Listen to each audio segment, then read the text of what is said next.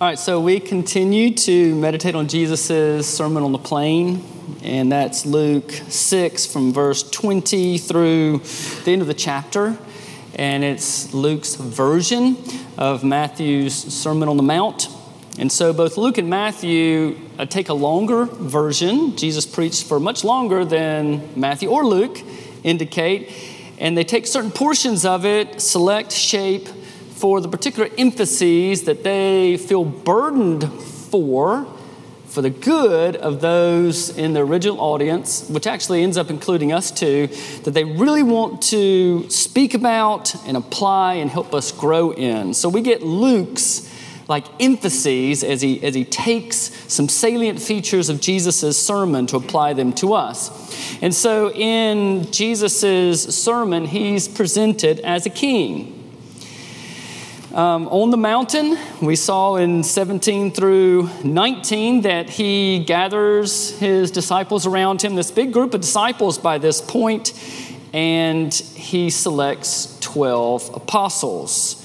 And we ask, why on a mountain? And there's a number of reasons. Probably the most basic is that revolutionary movements tended to have their origin in mountains, in remote areas, because the leaders of them were hunted people. Jesus is making a statement here. He's starting a revolutionary movement. But even more than that, I think he's wanting to identify himself with Moses. Moses too went up a mountain. He gathered then when he came down the 12 tribes. He formalized them into a nation. He declared to them God's will, and they were supposed to go out and bless the world as a people.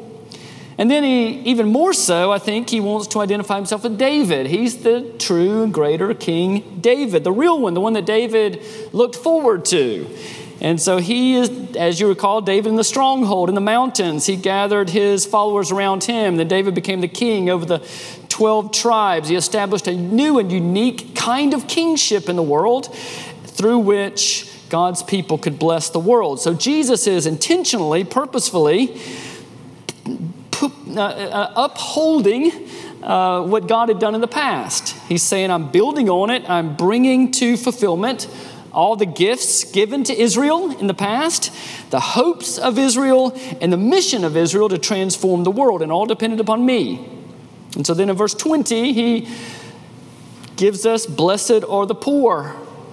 And along with those beatitudes and woes, we see that his kingdom is totally different. It's an upside-down kingdom. What his people prize is different than what this world prizes. The world would say, blessed are the rich. That's the good life. And Jesus says, blessed are the poor, for a host of reasons that we've already said. But the point is that it's a revolutionary upside-down kingdom. He does things differently. His values are radically different than this world. His way of transforming the world is radically different than all the little kingdoms of our world. And those beatitudes aren't like these hurdles we jump over to win the race of life. They're not like tacklers we got to get through in order to make the touchdown of salvation. They're not things we accomplish to get accepted with God. They're marks of what a kingdom member looks like. When King Jesus takes hold of us, we start looking like this profile, this picture of what a person saved by grace starts looking like. And so today we're looking at how Jesus continues to speak in this really amazing sermon. So I'm going to read then verse 37 through 42. Jesus goes on in this sermon. His upside-down kingdom, completely different from the world. He says, judge not, and you will not be judged. Condemn not, and you will not be condemned. Forgive, and you will be forgiven. Give, and it will be given to you. Good measure, pressed down, shaken together, running over, will be put into your lap. For with the measure you use, it will be measured back to you. He also told them a parable. Can a blind man lead a blind man? Will they not both fall into a pit? A disciple is not above his teacher, but everyone, when he is fully trained, will be like his teacher. Why do you see the speck that is in your brother's eye, but do not notice the log that is in your own eye? How can you say to your brother, brother, let me take out the speck that is in your eye, when you yourself do not see the log that is in your own eye? You hypocrite! First, take the log out of your own eye, and then you will see clearly to take the speck out of your brother's eye. So again, remarkable. But even more amazing than this sermon is the person who speaks it. And really, that's even the greater point of this sermon. Like, who could speak like this? What does that say about Jesus? He's the true Moses, the true David. But the promises in this sermon are available to us only because of him, and the obedience required of us is only attainable through him. Like, we can't do this. This may be one of those passages where most we recognize that we can't do it. We need a Redeemer. And so really behind this, we see gospel, and we're going to see that in a minute, that what Jesus must do in order to redeem us, to make us his people, empower us to live for the good of the world like this. So we get in the sermon to this bold statement, judge not, and you will not be judged. I recently read, and I can't remember, I couldn't find it, but somewhere I read, maybe you've read something similar, that the last generation, the favorite Bible verse in our culture was the Golden Rule. So people would say over and over again, the Christian life is all about doing to others as you would have them do unto you. But then this writer said, today's favorite Bible verse is this one, judge not, lest you be judged. And it sounds about right, really. And so we ask, why do you think that may be the case? And what does Jesus mean by this? And how is this one of our values as Jesus' revolutionary upside-down kingdom for the good of this world? So my outline's real simple. Don't judge and be generous. Keep that in our minds. Don't judge and be generous. And before we get to don't judge, just recognize that in the original, judge isn't the first word of the verse. The first word of the verse is and.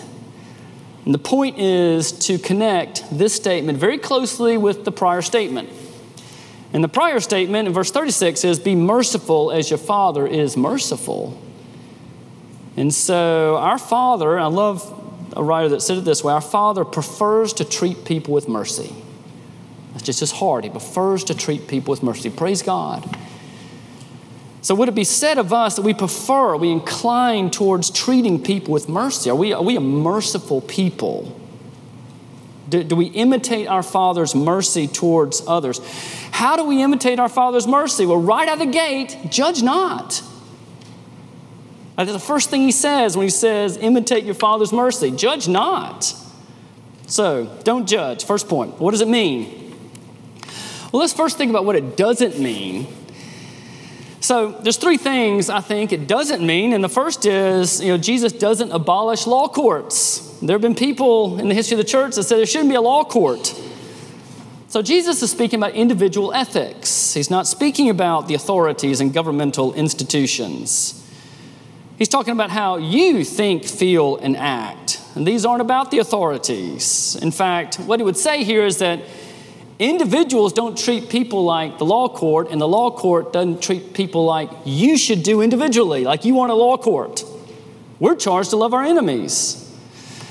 So we see in Jesus' life that he submitted to the Jewish court system, amazingly, even though it was a kangaroo court, it was trumped up. And Paul charges us in Romans 13 to be subject to the governing authorities, for they've been instituted not just as a convention of man, but by God, to be God's servant. They're called God's servant, and they bear the sword.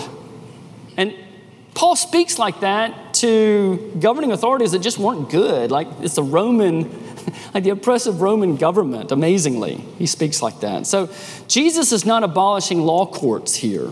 Second, Jesus doesn't prohibit holding strong convictions. He's not saying just sit loose to everything. He's not countenancing vagary and vagueness and generalities in what you believe. That's not what he's doing here. You and I aren't just to believe, meaning to assent and agree with the truth.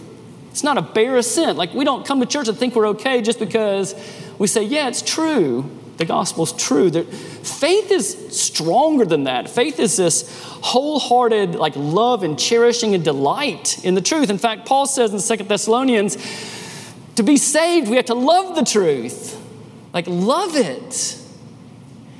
And love, it's an aspect of faith. It's like the culminating point of faith where you say it's not just true and good for me, it's something I want. Well, throughout the sermon, Jesus is setting himself up as the one we need. He wants us to have strong convictions about him. Yet we live in this relativistic culture. We feel it all the time. And it asserts that especially in religious and moral matters, there's no objective transcendent truth. There's nothing that explains reality, that maps onto reality, that holds for all people everywhere. That's seen as arrogant in our culture. So such truth is personal and private. It's democratized and trivialized. It's like you have your opinion, I have my opinion. Let's just part ways and agree to disagree. And so the idea of this verse would be, don't judge because there's really nothing to judge. We're not supposed to have strong convictions. There's no standard, no preference. I was watching the making of a Netflix show the other day, and the writers were talking about the next season of the Netflix show. And they said, look, we aim in the next season to show that there's no right or wrong. It's just your perspective. And it was all applauded. That was great, right? No right or wrong, just your perspective. And this aggressive cultural disposition tempts us, therefore, to lose our own confidence in the truth. There's an undermining aspect to that. And Jesus is saying, look, I want you to be my disciples, to learn from me. I'm the teacher I want you to learn from. I want you to have strong convictions. Well, third, Jesus doesn't forbid all discerning and evaluating of truth and error. He doesn't. We couldn't live that way. So even in this little section, Jesus warns against being led by a blind man. You're going to fall into a pit. And the blind man really is a false teacher, pinning your hopes on somebody's going to lead you astray. You can't do that. Furthermore, he gives instruction about the log in one's own eye, taking that out before you can help somebody else. But the point is not, don't help anybody else because you have a log in your own eye. And there are people who say that. You'll never get the log out of your eye, so you can't help anybody else. But the way Jesus says it is he says, no, take it out so you can help somebody. Recognize you're the chief of sinners. At that point, you can be involved helpfully in the life of somebody else. But I want you involved. We have all the passages in the scripture where you have these strong statements there's wolves in sheep's clothing. There's John, test the spirits. Or Jesus even calls some false teachers dogs or casting pearls before swine. There's strong statements in scripture. But really, the whole scripture is about publishing the truth against error. So we're to judge between right and wrong, truth and error, to differentiate, to distinguish. It's an aspect of the image of God. We continue as believers in all aspects of life. It's an aspect of wisdom. So the Welsh preacher Jeff Thomas just says it very well. He goes, look, it's a sin to be naive. You don't want to be naive. You don't want to be gullible. You don't want to be taken in. You don't want to just accept everything everybody gives you. You wouldn't do that across the board, or you can do that in the most important things. Yet our relativistic culture, which again denies objective, transcendent truth, elevates one value above all values. And you know what that value is? One virtue above all virtues, and that's tolerance. So it's a certain kind of tolerance, however. Given there's no real truth, one must not do or say anything that another group would find offensive. Defined by that group. Is it offensive to me? Is it offensive to me? You can't do that in our culture. So I think that's really the reason our culture likes this verse so much. Don't judge. Don't offend me. You have your truth. I have my truth. Don't critique. So we don't judge anyone, or evaluate, or critique, or contradict anyone else's beliefs or values. So in our culture, everything is to be tolerated except one thing, which is taboo, which is a sin above all sins. Is it anything that appears intolerant? If you had deeply held convictions, it's intolerant. So our tolerant culture ends up being oppressively intolerant. It's an enforced tolerance. And so we have this across the stage. We have this outrage, this shaming, this cancel culture, tried in the court of public opinion. Well, so what does Jesus mean by it then, if it doesn't mean those three things? Well, first, what Jesus does mean is, his main point is he opposes this spirit of censoriousness. It's a big word. It used to be used a lot more, but it's a spirit of censoriousness. And censoriousness means to be just hypercritical of people, or to be a self-righteous fault finder, or a harshly condemnatory. And so the idea in this passage would be our eyes are wide open to the sins of others and the failures of others while being blind to our own, like we're blind people. Thus, Jesus' illustration of the blind man is illustration of this big log in your eye. Like you can't even see clearly because your vision is tapped over because of your own sin. And really, the idea of censoriousness is you've just usurped Jesus' role as judge. So you just removed Jesus from the seat and you got on his judgment seat. And so you've let your inner litigating attorney go haywire.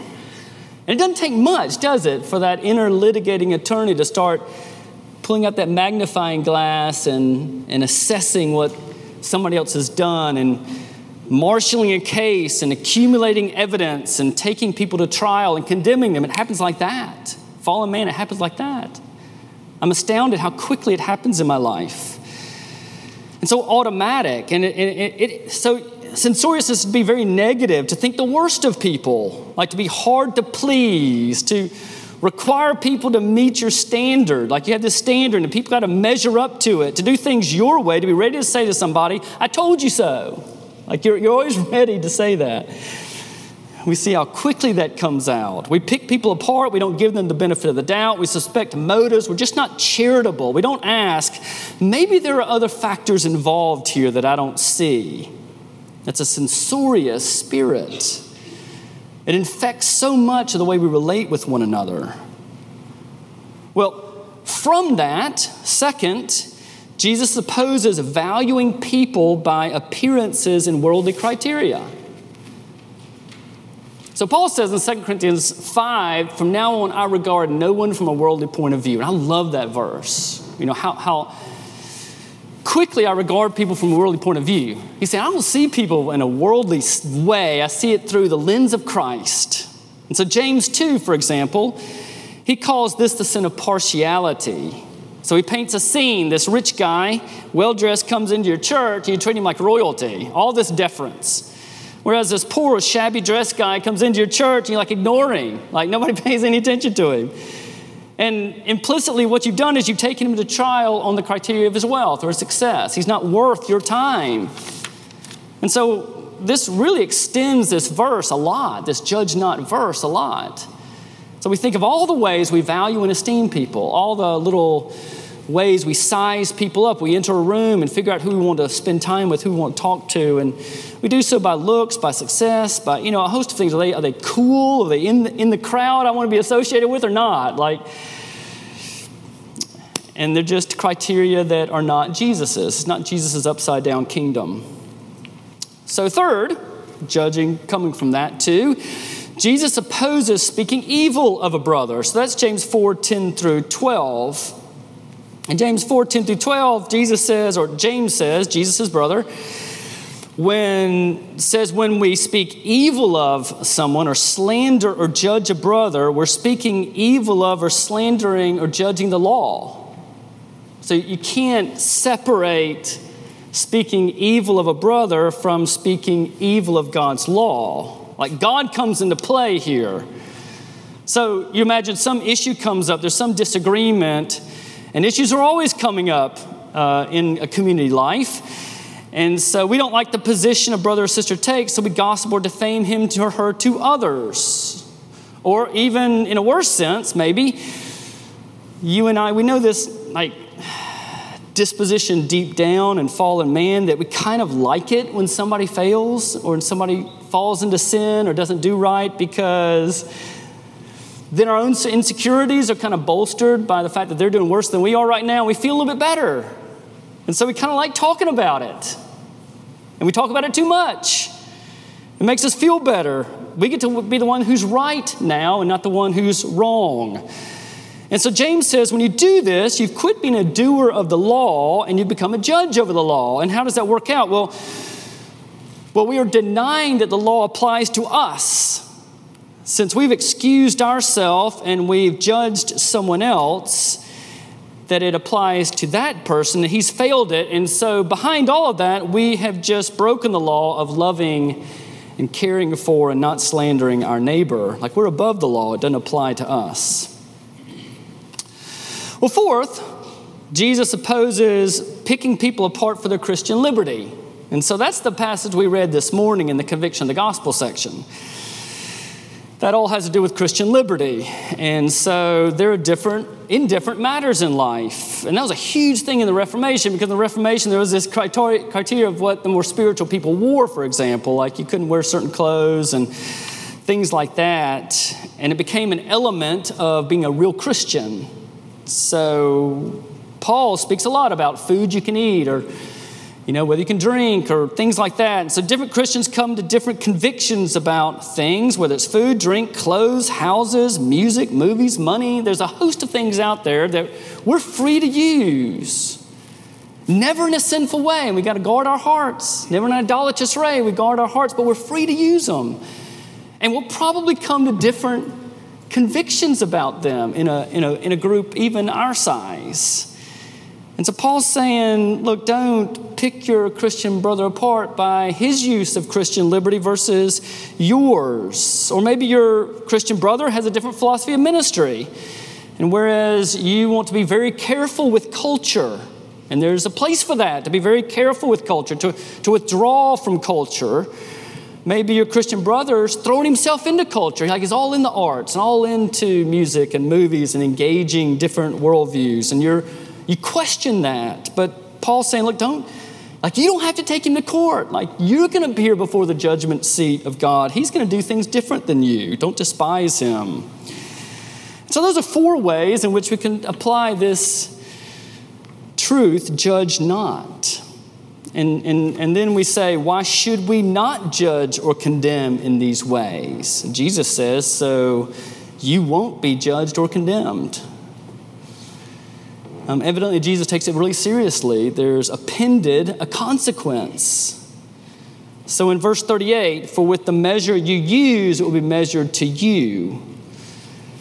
And so the Puritan commentator Matthew Henry says, the righteous God in his judgments often observes a rule of proportion. A rule of proportion. The measure you use will be measured to you. So the sense is, to the degree you're fault-finding and hypercritical of others, you may, except for the lavish grace of God, which praise God, you may find yourself that you're the object of fault-finding and over-criticism now in this life from other people, and even more before the judgment seat of Christ. And I sure don't want my measure of judgmentalism to be God's measure of me when I stand before Christ. I don't want that. I get afraid of that. I don't want that to be the case. So evidently the whole sin pattern is a big deal to Jesus, because he doesn't want you usurping his authority, usurping his role in people's lives. So we say, be generous. Be generous. So, this is beautiful, this section. And he says, instead of that whole attitude, forgive and you will be forgiven.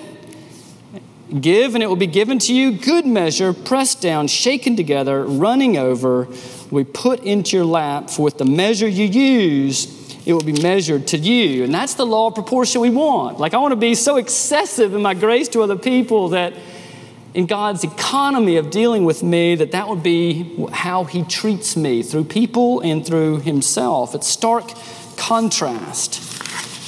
So we are to be a merciful people, a generous people. That's the tone and the aroma that we give off. And so what does that mean? Well, first, we forgive those who sin against us.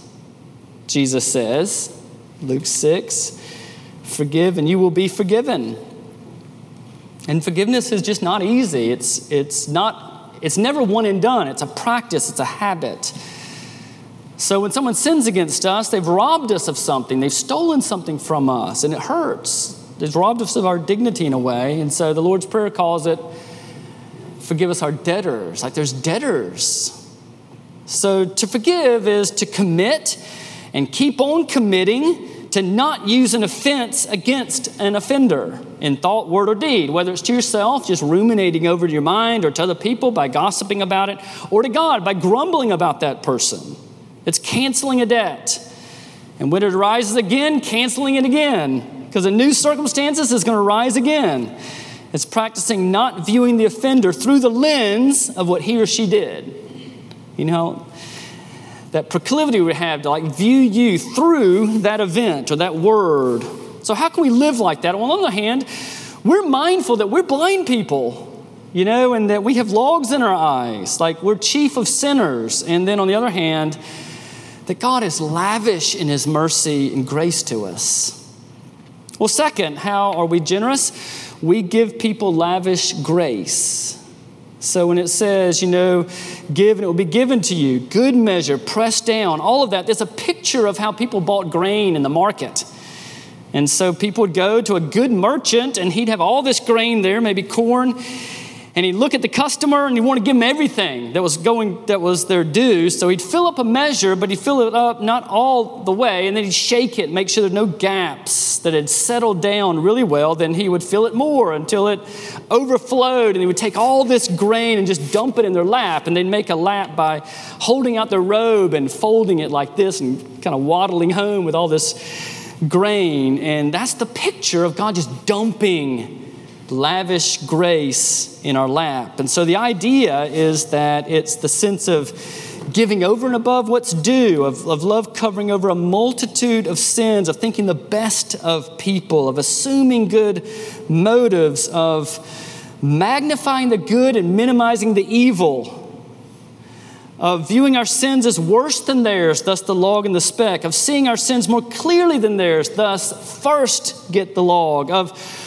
recognizing we all have feet of clay, thus the blind man, the blind woman, of being measured and moderate in our critiques of people, of working to protect people's reputations. Like all that is part of that good measure we're dumping in somebody's lap. At times we have to confront, we have to in this world, but we're careful about it. So 2 stories I love that mean a lot to me about forgiveness and grace, real fast. But the first is from the Mississippi pastor and black and biblical justice advocate John Perkins. And John Perkins, the founder of Voice of Calvary. And so his older brother, this is back in the 40s, late 40s, his older brother, who was like a father to him, fought in World War II in Germany, received the Purple Heart, decorated. He returns home from the war. He takes a date out in New Hebron, Mississippi, in South Mississippi, and a police officer yells at him for something, and he turns around, and the police officer clubs him. And Perkins's brother, Clyde, gets angry and grabs the club, and that's all the police officer needs. He steps back and shot him twice in the stomach and killed him. And John Perkins, who's in junior high at this point, he's just seething with anger, and his mother gets scared about what he's going to do, so she sends him out to California. And so he grows up with other people in California, and he's an unbeliever, full of hate, full of anger. Grew up hating white people and entrenched himself. He got married, had children, began earning a living. But then through a Bible club ministry to his son, he starts reading the Bible for himself. He reads Galatians 2:20, Christ living in me with all my anger. Romans 6:23, the wages of sin is death, the gift. Like Jesus took my wage of sin, and he's converted, changed. He gets involved in evangelism with blacks and whites in California, and then he starts sensing God's call to return home to Mississippi. So in 1960, he moves back to New Hebron and then to Mendenhall and starts Voice of Calvary Ministries. And so he's leading these evangelism meetings and tents and gathering the black community together, work on biblical justice issues, fair wages and things, and he gets further harassment from the police. Well, then he moved to Jackson in 1972, and he begins Voice of Calvary downtown Jackson. And one day, he's leading this tent meeting on Lynch Street in Jackson. And he's leading this tent meeting, and it's all black people. And all of a sudden, a white police officer shows up. And like this psychosomatic reaction, he's just taken back. And a lot of stuff comes back for him. And all of a sudden he realizes, wait a second, I'm a believer. I've been a believer for years, and yet I have malice in my heart. I'm angry. And he was almost undone by it in the midst of preaching the gospel. And the white police officer just keeps coming back.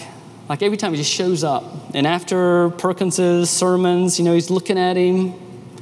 After the sermons, he'd go up and talk to him. And they'd talk about the needs in Jackson, the needs, how they can work together. And they built a friendship, and with mutual respect and mutual esteem. And over time, God uses just that showing up, extending grace to work on the malice in his own heart to where he's able to love and overcome those hurts in his past.